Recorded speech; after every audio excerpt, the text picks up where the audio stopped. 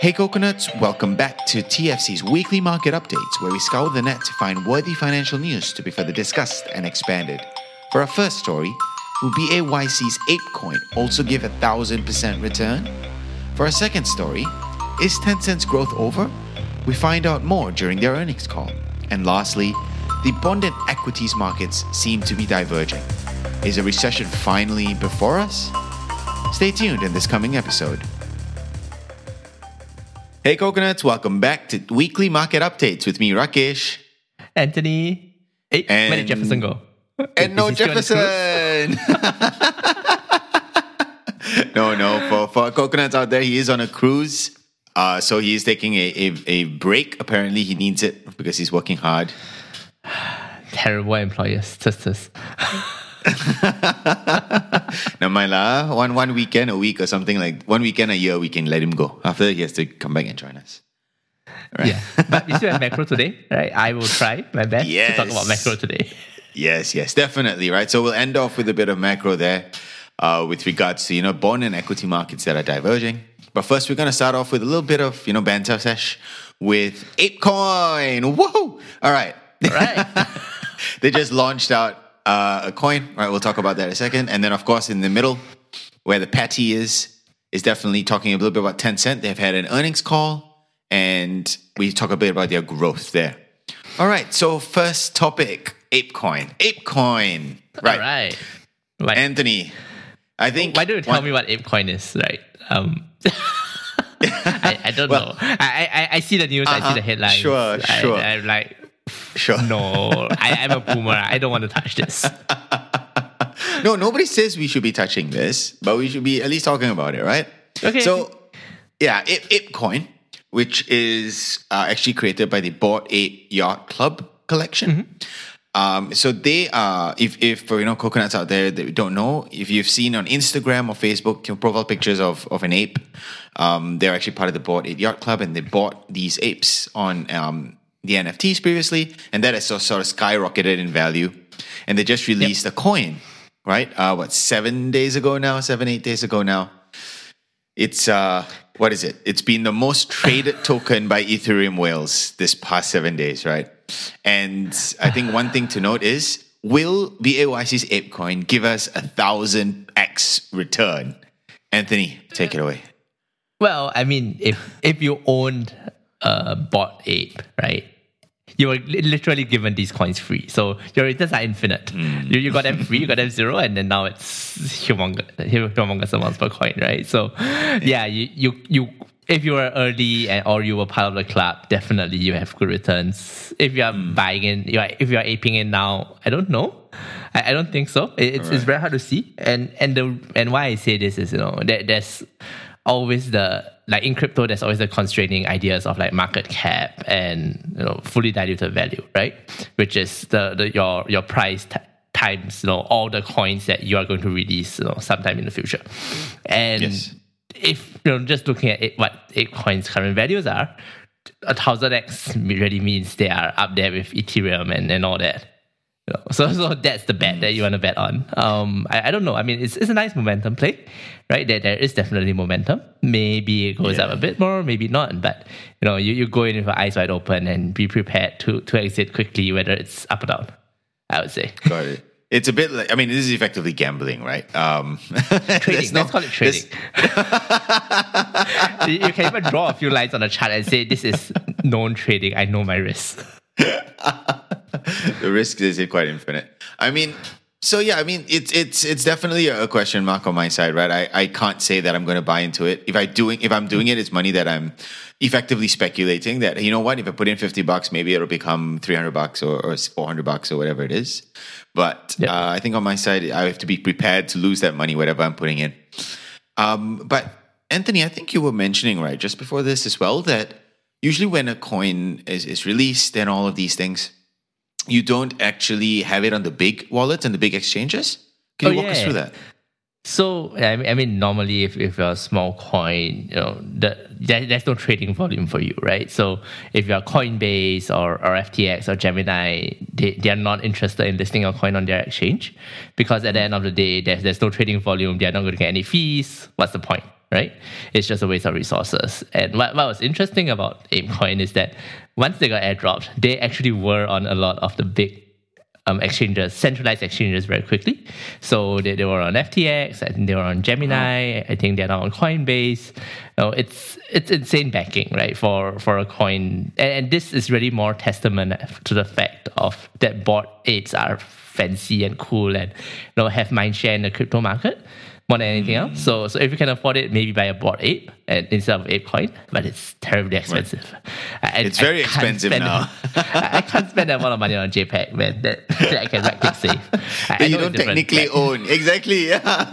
I know it's different. And don't blame me. I know it's different. But, yes. If I want to look at a picture, of an ape, I could right-click save it and look at it anywhere I want. I could set up a profile pic on Facebook, screensaver on my phone, whatever, right?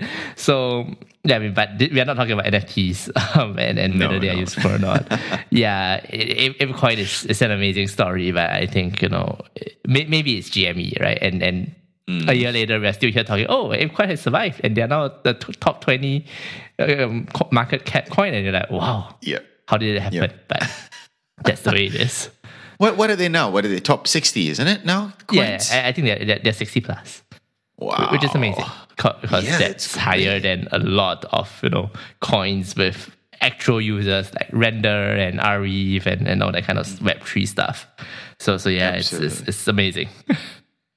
Wow. It's definitely a hype for me as well. So coconuts, just beware, right? If you are going into this, know your risks. But they are available if you are looking to purchase it, right? Cool. All right, let's jump on to the next topic. Tencent has its earnings call. Anthony, what happened there? I don't know. I think that the key question, after the Tencent earnings call is really, is Tencent's growth over? Right? So let's not talk too much about the numbers, just very basic ones for Tencent. I think there are a few key highlights. One is that, year on year, their revenue growth for the fourth quarter was only 8% this year. And that's like the lowest ever growth rate since they listed in 2004. Right? Wow. They had huge EPS, which beat expectations by like thousands of %. But a lot of that is attributable also to their divesting in JD. So I think a few months back, they essentially took their stake in JD and distributed shares to Tencent shareholders. They said, look, we are giving you free JD shares. Right? That's the dividend, which is great, and that increased their EPS. But this is clearly a one-off, right? Just on the numbers, not fantastic, I would say. If we look at growth companies, we tend to focus a lot more on revenue, and that's just slowing. I think what was really interesting is how they kind of explained the numbers. Right? So what they said was, look, everybody knows we had a regulatory crackdown last year. And what that has meant is that, at least for the gaming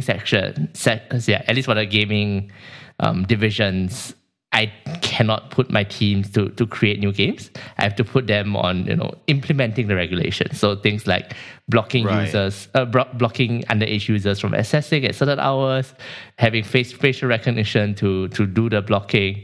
I had to use my existing manpower resources to do that. And that just meant that I couldn't create new games, or I couldn't, change my game mechanics. I couldn't update my games as quickly, and that's just led to a drop in revenue. Right. And so they were effectively kind of, well, no, not kind of, but they were affected by the regulatory changes, by the regulatory crackdown that happened in Q4 rather. Sorry. I think it's happened for an entire year, but I think it's just the continuing effect of it, I would say. Right, because you're right. Q3, Q4 is when the actual regulations, actually got implemented for some of them. Yes. Right, and I think it was also around that period where there was actually no games being approved in China. Yeah, so essentially now, if you're in China, you want to release a game, you need to get approval from a regulator before you can release on the App Store. Right. Wow. And those that pipeline of approvals has just kind of stopped. So they're like, I have no new revenue sources. I rely on my existing games and try to update them and get more money out of them.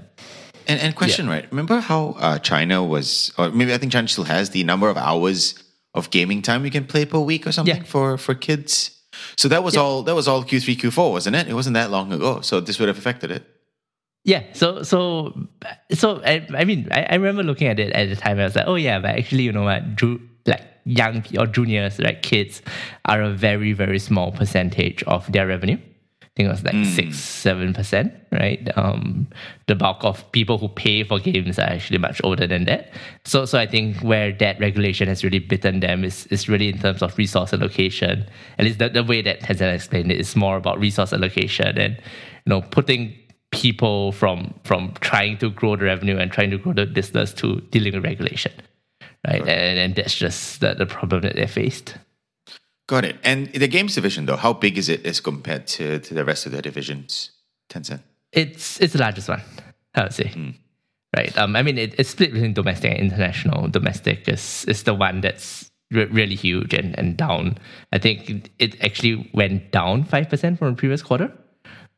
So wow. It's shrinking. It shrunk from the last quarter at least. But international revenue is not too bad. I think they grew like 30% year on year. So maybe there's hope there, right? They own stakes in so many game studios. Yeah, it could be. It's a bright spot, I would say. Cool. So then this regulatory crackdown that is happening in China is really affecting them, causing them to move people to focus and fix your processes around these regulations, which therefore caused a slowdown in the quarter-on-quarter growth. Yeah, so that's for gaming, right? And China didn't only have like internet regulations. That this whole macro slowdown in property. Absolutely, we've talked about it. Education, stop advertising. We remove focus on tuition. I don't think we talked about it, but that has happened, right? And it's been in the news, and that's also impacted Tencent, right? And their ads business, because they have WeChat, they have the whole platform, and they kind of and those monetized by ads, right? So if you have a property slowdown, your developers are not going to advertise. Tuition centers are now banned from advertising, so that's another source of revenue gone. It's just been a bad year for them, I think, and their ad revenue was down 13% year on year. Well, 13% year on year, so not a small drop. Got it. So tell us more, right? Is this, you mentioned right at the start, this is not really a growth stock. Where do you see it? Or has anyone, like effectively, what did they say in their earnings call, right? Did they consider themselves a growth stock?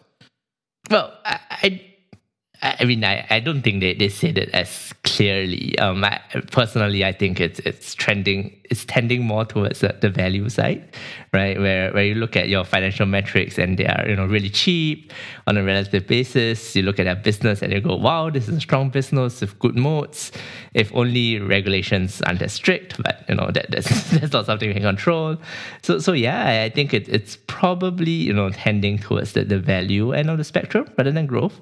But they did say something very interesting about their growth prospects, though, right? So their president, Martin Lau, who's the ex-Goldman, and all that, came out to say that, well, our industry in recent years have overemphasized zero-sum competition, aggressive marketing, reckless expansion, and short-term growth. So that's why we grew so much, and that's frothy and unhealthy and unsustainable. So now we are going to focus on healthy, sustainable, long-term growth.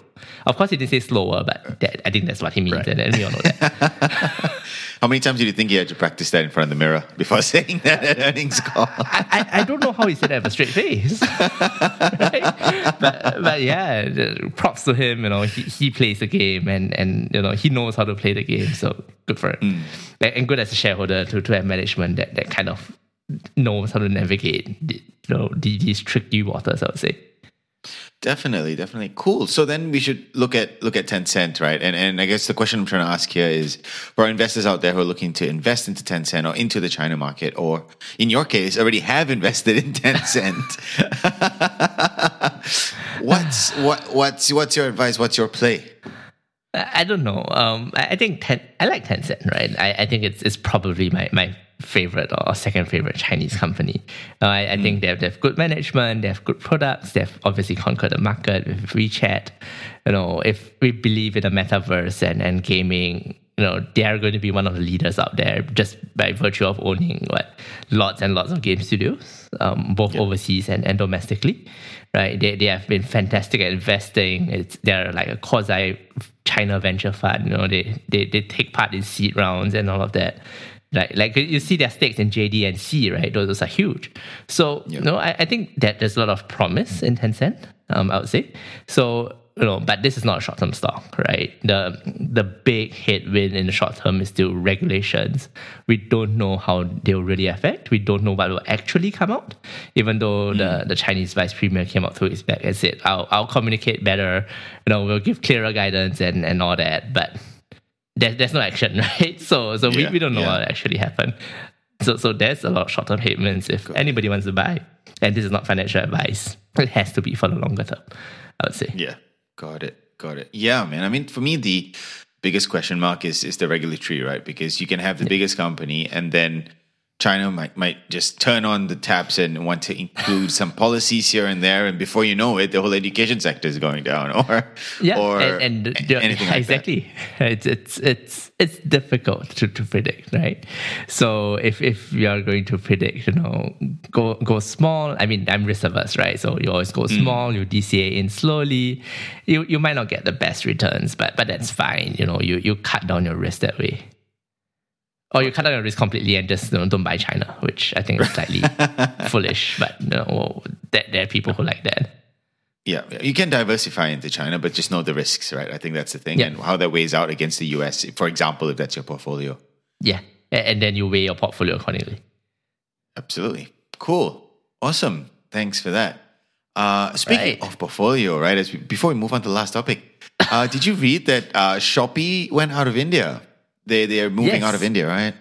Yes, another company that I own. Right. I really need to trim my portfolio, man. I have too many companies.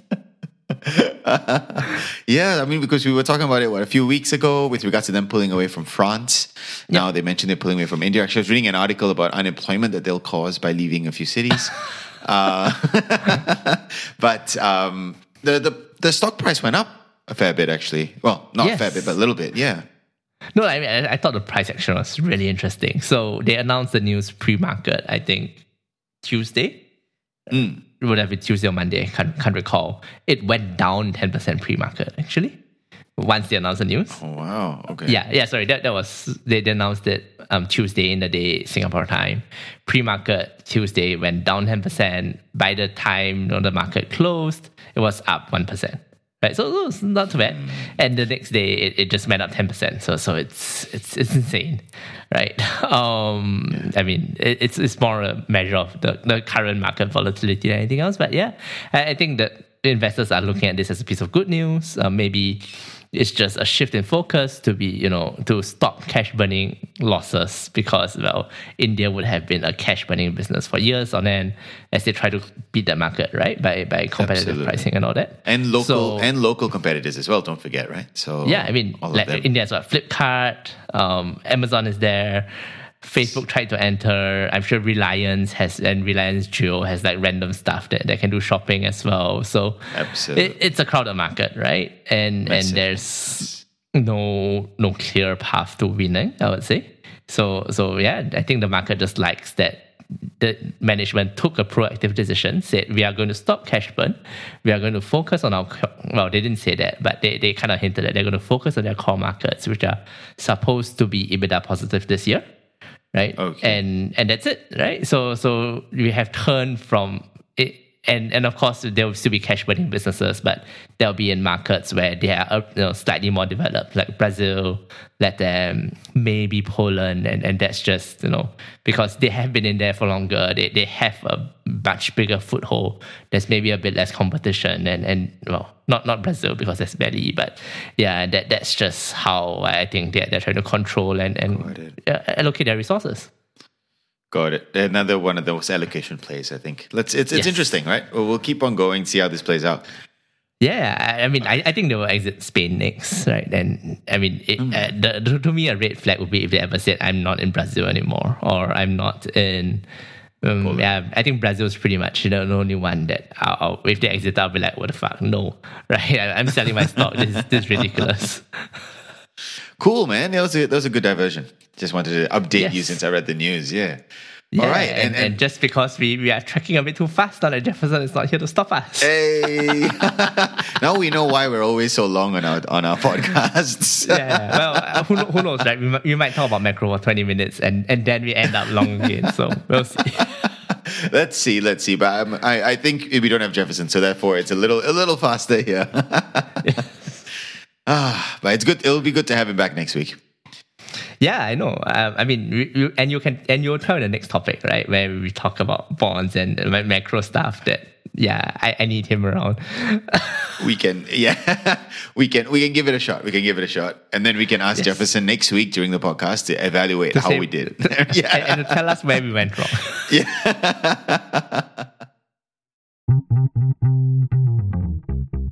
All right, Anthony, tell us about the last topic, right? You were talking about abundant equity markets diverging. Yeah, so I mean, I don't know about you, right? But I think the question really is, with all the bad macro news, with the war in Russia and all that, are we, and by we, I kind of mean the US and nobody else, heading into a recession? Right? And or is that coming? And the reason why I say it is this, right? So the macro headlines have just been terrible. Inflation is high and it's going higher with commodities prices going crazy, and and that's hard to control. And the Fed has come out and been extremely hawkish, right? So the last few months we have been talking about 25 basis point hike, that's normal. Anything more than that is excessive. It's unlikely to happen.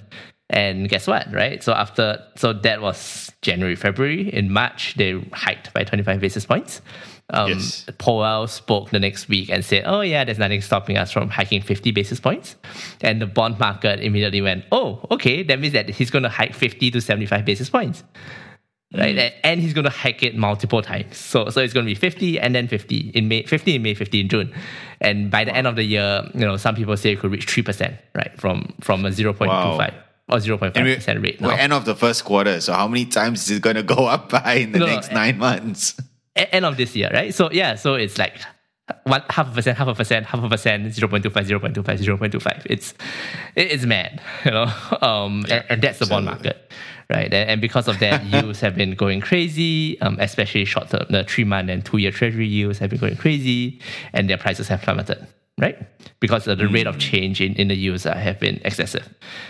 But with all that backdrop, right, and this sounds really bad because higher interest rates means slowing economic growth. Our equities markets have gone the other way. They have gone, oh, yields are going up, therefore my share price should go up too, right? It's insane. We kind of expected, Powell will be clear and he will be decisive and he will be predictable and he'll raise 25 basis points, and once he raises that in March, we'll have a bit of a pop, right? Yes, because absolutely. That shows that the Fed is taking this seriously and all that. But the market did more than pop, the market exploded. I think since 14th Fed, S&P is up nearly 10%, right? Which is difficult because it's a 500 counter index. The Nasdaq 100 is, I think, up 15%.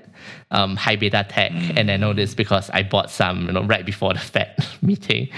Some of them are up like 30-40% in 2 weeks. Right? Wow. It's complete madness. Like with this, you think, the economy must be going great. Nothing will stop us, but. No, right? You take a step back, look at the situation, you go, no, this is insane. What's going on? And I don't know what's going on. Do you? But fairness, like if you take a look at it, right? If what the Fed says is going to go up, we expect if the bond market to drop, the equity market to rise, right?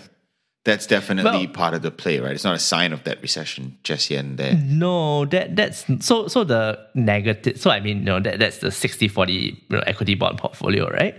But they are actually not negatively correlated, at least in a lot of cases. And even in the last few months, all the way to February, they were extremely positively correlated. So that negative correlation doesn't hold in all time periods at all times, I would say. And it's not a given that one goes up means the other one must come down. And actually it hasn't happened in like the last 10 years. So since 2008, everything dropped, and then that's when it was. Yeah. Yes. So yeah, I mean, I don't. So yeah, so that causal relationship is kind of outdated at this stage. Even though the advice has stayed the same, which we can talk about another time. But yeah, it's insane. Like it's hard to say. We think that the economy is going to slow down, but share prices are going to rocket up. And from an already high position, right? I don't quite understand. Yeah, I mean, for me, the part of it is if they are really going to increase the interest rates by that much, then what will happen to your mortgages? What will happen to your loans? What will happen to all the debts you have to repay? And we're not even talking about personal debt, corporate debts, all of the extra things that are going on, right? Now, we know there's an underlying market of debt obligations, and they resell all these debts that literally go from company A to company B around the world, right? And they try and sort of minimize the risk or increase X number of people affected by that. So for me, that's the big question mark, because the US interest rates are affecting everyone. Yes, and that all of that actually tends to lead to lower equity prices as well, right? Because people sell off their shares to pay for their mortgage, because companies have higher interest costs, so they have less profits. All of it points to slightly lower, if not lower, equity price growth. So absolutely. I don't know. I mean, I tried reading about it. You hear lots of reasons, right? You hear people saying that equities are now an inflation hedge. I mean, if they are now, they were a year ago, right? But well, because equity markets go up, so you protect the value of your money more than letting it sit in the bank. Right, because in the bank you get 0.25%, and your real value of money is diluting. Equity markets got 10%, inflation goes up 7%. Your real return is 2%, so it's okay. I don't know, right? I mean, these people don't know what a hedge means, I guess. But yeah, so quite a lot of people have said, equity is the inflation hedge. Some people have said, it's back to the TINA play, right? There's no alternative because. Well, I mean, there are alternatives, as Jeff likes pointing out, right? There's gold, there's commods, there's all those kind of things. But, I think for me at least, a lot of retail don't, and I include myself in that, we don't know how to assess those products. Yeah. Right? And I mean, I don't dare to trade commodities. I think I'd rather go trade Bitcoin. It might be slightly easier to draw lines on the chart. There is no alternative. Yeah. When I traded commodities, I was on the ASX, right? And then you can buy some indices, or you can buy the actual companies that go and mine the coal, or go and mine this, or go and mine that. Yeah. Right? So. Yeah, but that's again a proxy, right? Because you don't get direct exposure to the spot market price. So there's no alternative. You can't buy bonds because yields are going up, prices are going down. You can't. Absolutely. Maybe you just have too much money and don't know where to put, so you put it in the equity market. I mean, I think that's a harder sell in a tough economic backdrop, right? Where people should save a bit more. Right, to fight your higher mortgages, things like that. So I'm not quite convinced by that. Maybe it's just a very short-term play, right? Because if you look at it economically and just point, if interest rate goes up, means I need to use more of my disposable income to pay the bank. Yep. I then have less money to spend, less money to invest. So why is our equity money going up? That's a very big, very, very big question. No, nobody knows. Then people say, it's the Fed put. The market has gone down too much, and the Fed is coming in to save it. Right? The Fed will come in to save everybody. That's why it's going up. So it's speculation. That's nonsense, right? That's like, come on. The S&P wasn't even in correction territory. Wasn't in bear market territory. Right? I think it barely hit correction, and then it went back up. What else is there? Some people say, we are at the end of March now. It's a time factor. People have a lot of 60-40, 80-20, equity bond portfolios, and because equities have done so badly, they need to rebalance. So they are selling their bonds and buying equities, and that's a capital inflow, and that's why that's a bit of support for support for equity prices. Maybe, I don't know, right? But those aren't market movers, right? We're all riding the wave. It's the corporates that are the ones actually influencing the market. But the big I think if you are a big, if you're let's say you're a big robo, right, that helps people invest 60-40, and you really might be doing rebalancing right about now.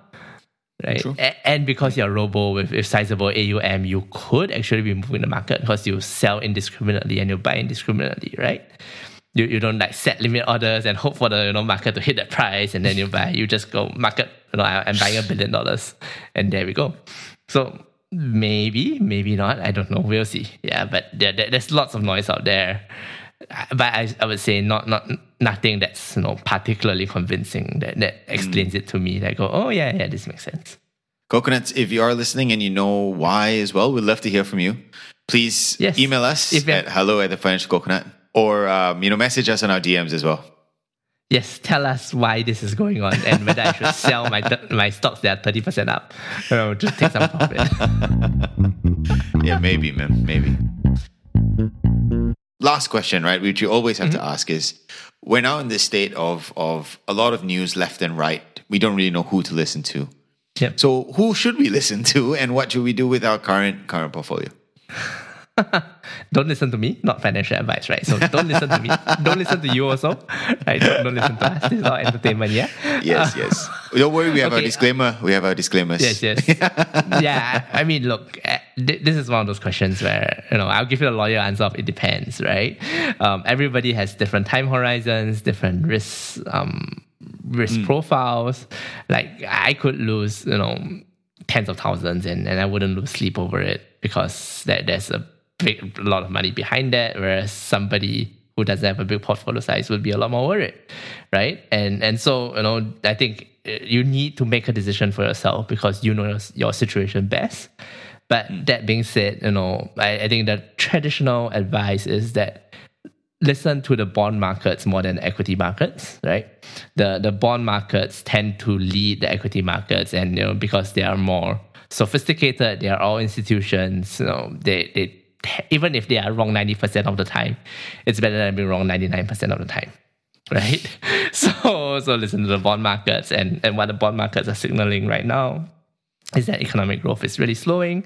I think today or last night, the 2 and 10-year yield curves actually inverted for a bit.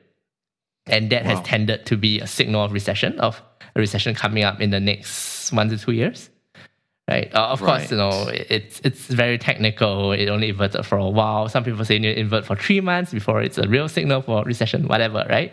That's slightly noise. But I think the bond market is saying, look, economic growth is really slowing, right? So be prepared for some pain, even if it's a year or two down the road.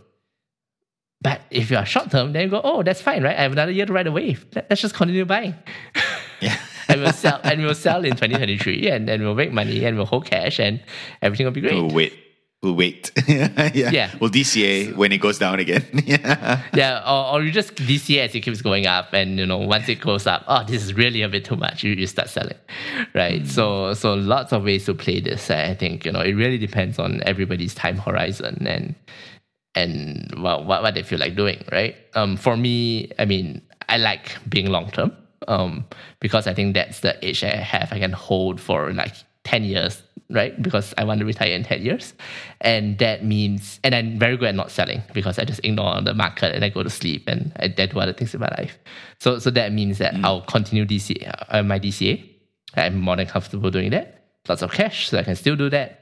And I'll just keep buying and even if the market goes down, I can buy again because this is not my last economic cycle. Right, and the market will come back up again, and I'll have more than when I started, and that'll be fine. Yeah. You don't have to play the ups and downs perfectly, I would say. You just need to be generally correct. Well, you can't really play the ups and downs, right? Nobody's you can try. So that's why people draw lines on charts, right? No, they try. You can't time it exactly, right? So you will never get it right at the bottom. You'll never get it right at the top. Well, technical analysis will tell you that you can time it almost perfectly. Yeah, but it's not perfect. You're never going to get it 6 times in a row. But you can be like, a day away or 2 days away. And but that's still better. Not there though. Yeah, of course. It's a lot better. No, but that's still way better returns than DCA, right? So that I think, the technical analysis will tell you, look, you can time the market and increase your chances of catching the bottom, right? So you might not be there, but better than blindly DCAing on the 30th of every month. Yeah. Right. And that's, I guess, the sell of technical analysis. So yeah. And also depending on the time horizon. Yeah. So if you believe in that, you just want to trade, you have a short time horizon, go for it, man. I think this type of market is fantastic because it's extremely volatile. You can trade like 10% a day and be happy. Yeah. Nice. Cool, man. Thanks for that. Jeff, if you're hearing us, which you should be, on that I don't think so. His girlfriend might more than us. Yes. Let us know if you think we were wrong. But coconuts out there, thanks so much for listening. Sorry we're a day late with releasing this. We had some technical issues. But we will see you all next week. All right. Bye. See you guys. Bye. Thanks for tuning in to this week's episode with me, Rakesh, and trust that you learned something today. If you enjoyed the session and want to be part of the banter, join our community Telegram group or follow us on social media. We also have a weekly newsletter to get a digest of the news we covered. To sign up, please click the description below. As always, we love your feedback, so share that with us at hello@thefinancialcoconut.com. Thanks and stay safe.